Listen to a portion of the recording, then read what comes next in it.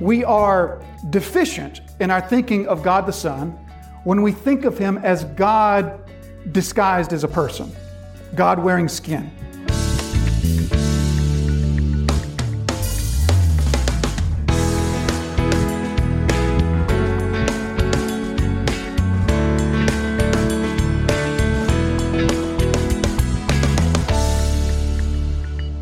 All of us have those events in our life that just stand out in our memory, something that happens and it just makes this indelible mark on our memories, and we will always sort of know and remember where we were, what we were doing when such and such an event happened. For my life, I have 3 of those events that I can think of, 3 non-personal things that happened that I'll always remember, the circumstances that were going on when those things happened. The first would be the attempted assassination of Ronald Reagan in 1981. The second would be the explosion of the Space Shuttle Challenger in 1985.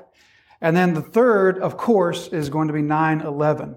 Those events stand out for me as things that I'll always remember what I was doing, where I was at, what was going on in my life when that sort of thing happened.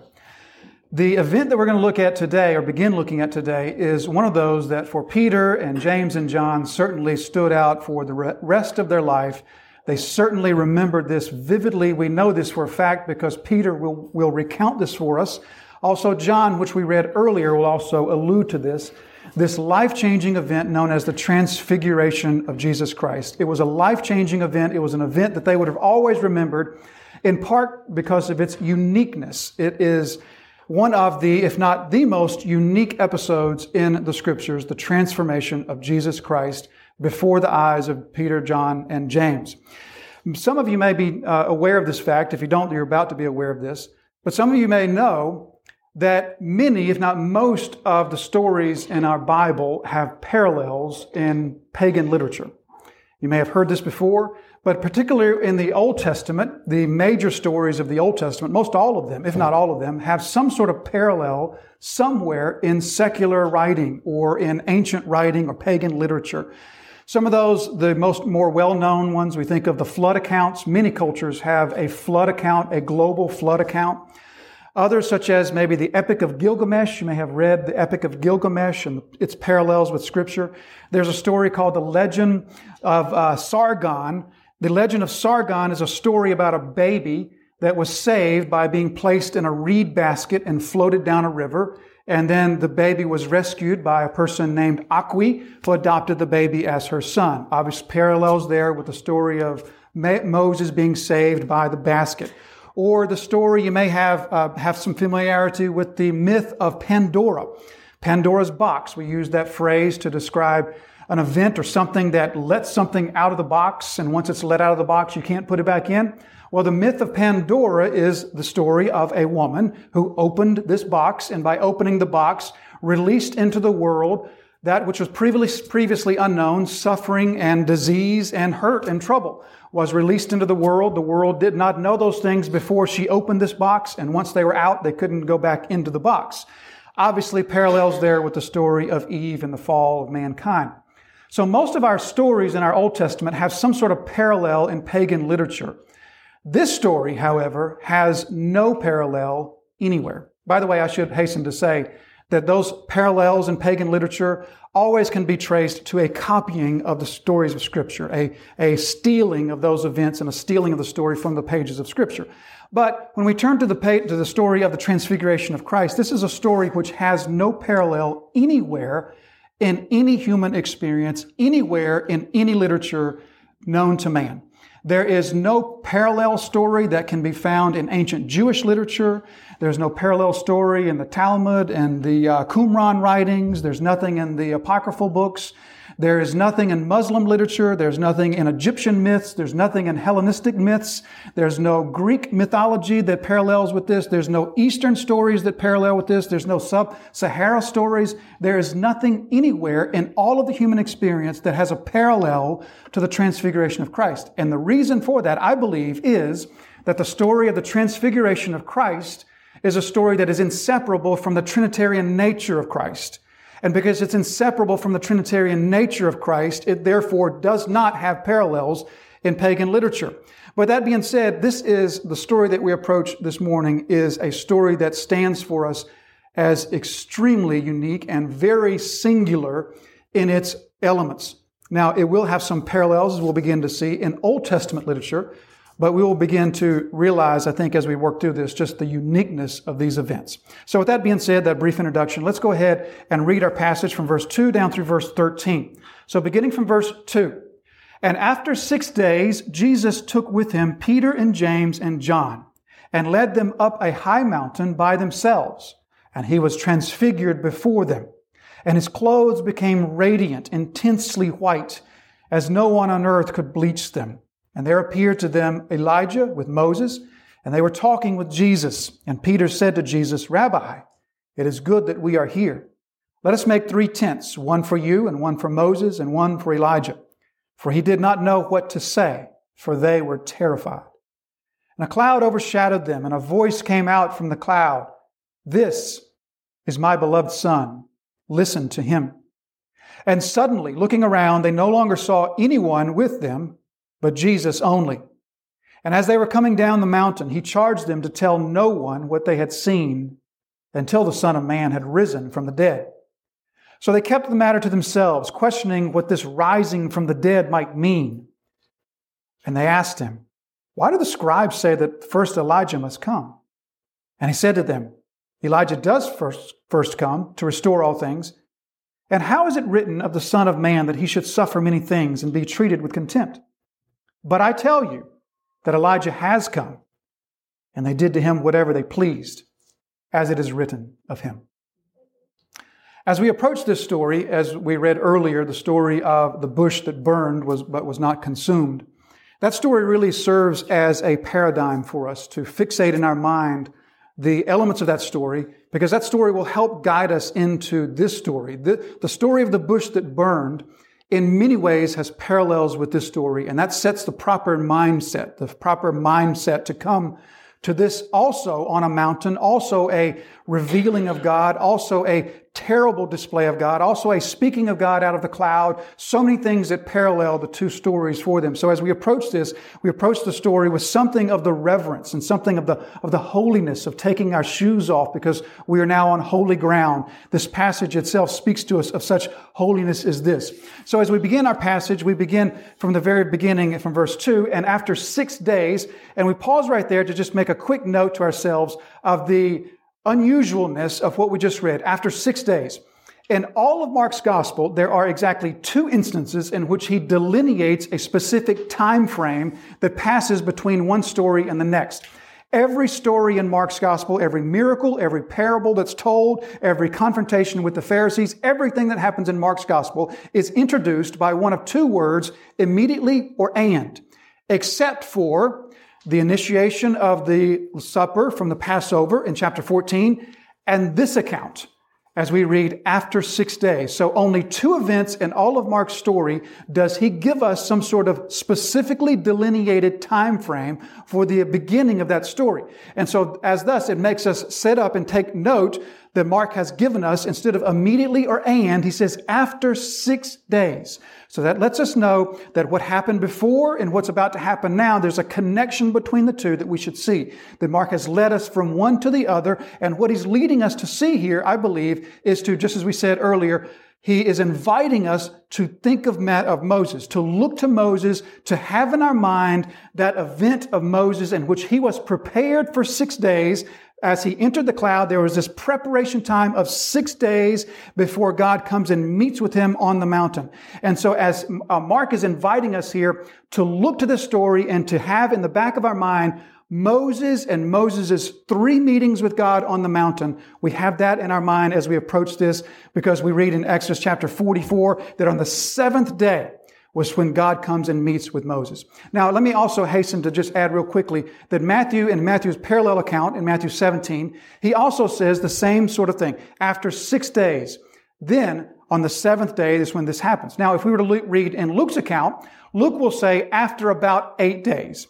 Now, that doesn't stumble us up. There's no inconsistency. There's especially no contradiction here, because we know of the inherent, should we say, ambiguity in tracking the number of days. We all know the quandary that you get put in when somebody says, how many days until Christmas? And you say, well, there's 5 days until Christmas. Oh, wait, Do I count the day that I'm on?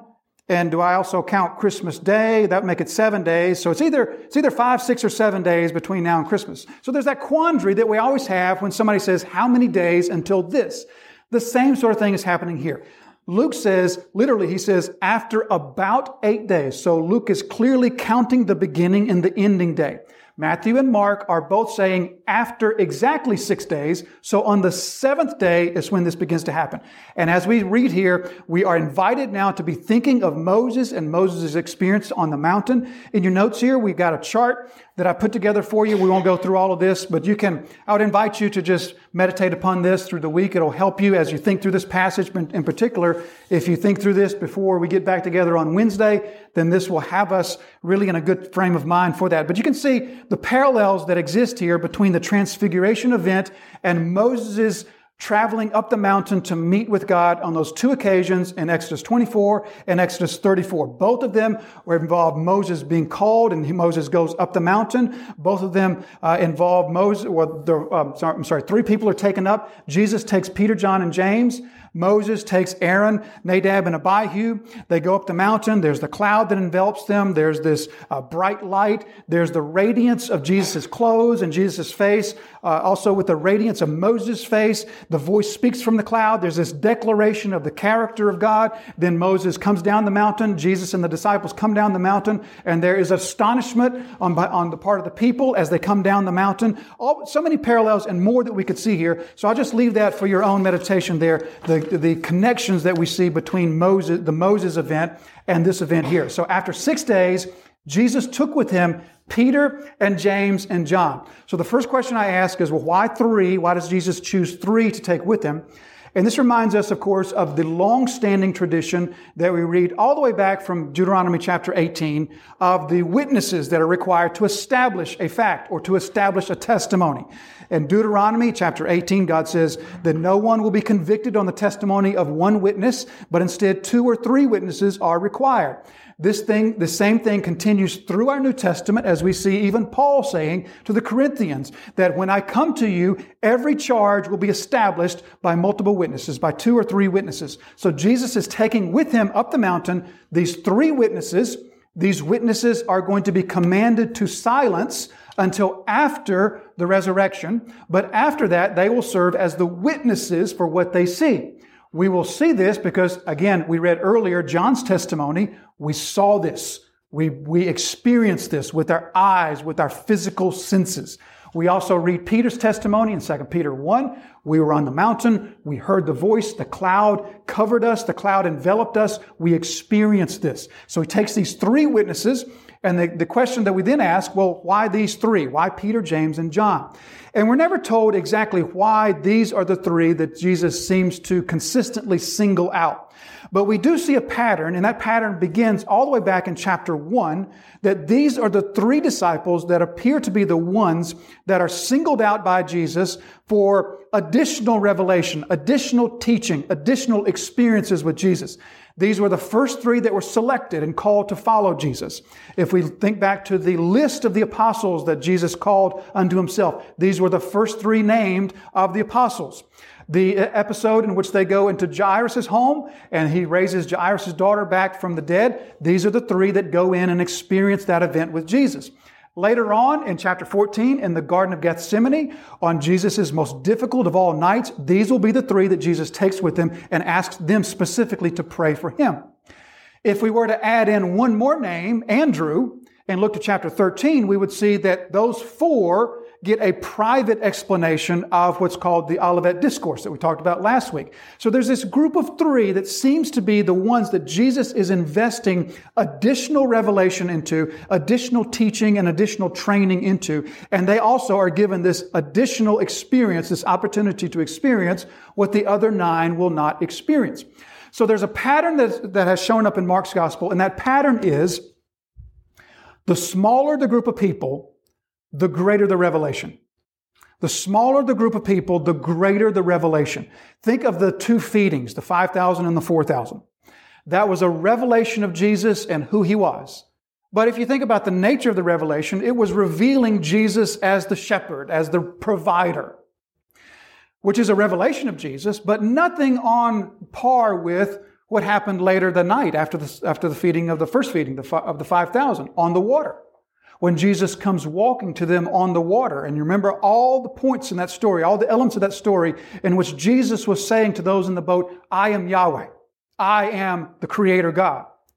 And so a smaller group of people, 12 people on the boat, they received greater revelation. Here now there's 3 people, and we're going to see in just a minute how these 3 are taken into solitude, and they're receiving the greatest revelation yet. So 3 male disciples received the greatest revelation yet. At the end of Mark's gospel, 3 female disciples will receive a similar revelation when they are the ones who discover the empty tomb. So he takes them up for this particularly special revelation, and he led them up a high mountain. So we could spend some time pondering maybe what mountain this was. That's not a good use of our time this morning, so we'll just say we don't know what mountain this was. There was about 4 mountains that it could have been: Mount Tabor, Mount Carmel, Mount Hermon. And it really doesn't matter, because we could spend some time debating whether maybe it was this mountain or that mountain. In the end, God didn't tell us which mountain it is or was, because we don't need to know. Because quite honestly, if we did know, what would we do with it? We would make some sort of religious shrine out of it and turn it into something that it wasn't. So God doesn't tell us what mountain it is, but instead we're just told that it is a high mountain. And immediately we begin to make connections with a consistent theme throughout the Old Testament, in which we see again and again and again that the mountain is the place in which God so often chooses to reveal himself to humanity. Think of Exodus 19 and God's revealing of himself on Sinai. Think of the Elijah story, Mount Carmel. Or later on in the story, as Elijah is running from Jezebel, and the 3 times that the Son of God comes to him on the mountain. So God again and again in the Old Testament chooses a mountain as the place to reveal himself to humanity. Jesus likewise takes up the same theme, the same mantra. In your notes there's just a little chart there that shows us some of the things that Jesus does on the mountain. He prays on the mountain. He preaches on the mountain. He chooses his apostles on the mountain. He teaches on the mountain. So the mountain seems to be a place in which God says, this is where I will often choose to reveal myself to people. So Jesus leads them up the mountain. So already we know what to expect. If we didn't know what the story was about, if we didn't know the story and how it goes along, we still would know we need to be expecting something. Because now we've got a small group of people, Peter, James, and John, and they're going up a mountain by themselves. So we immediately know something big is about to happen. So he leads them up this high mountain by themselves. This will represent the greatest seclusion that Jesus has experienced since the beginning.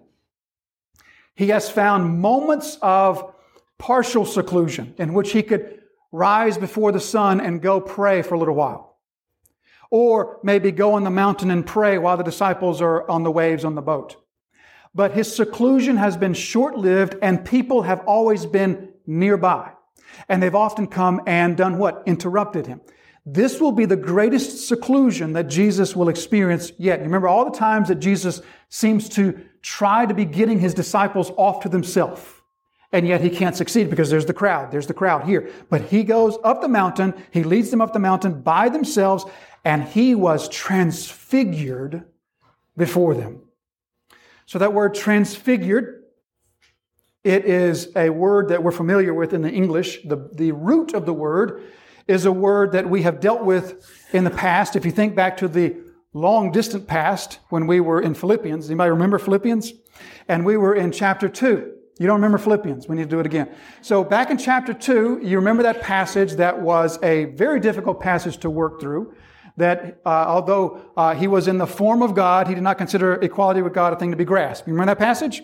And we wrestled with that passage, and we found that that passage really rested upon one word, form, which is the Greek word morphe.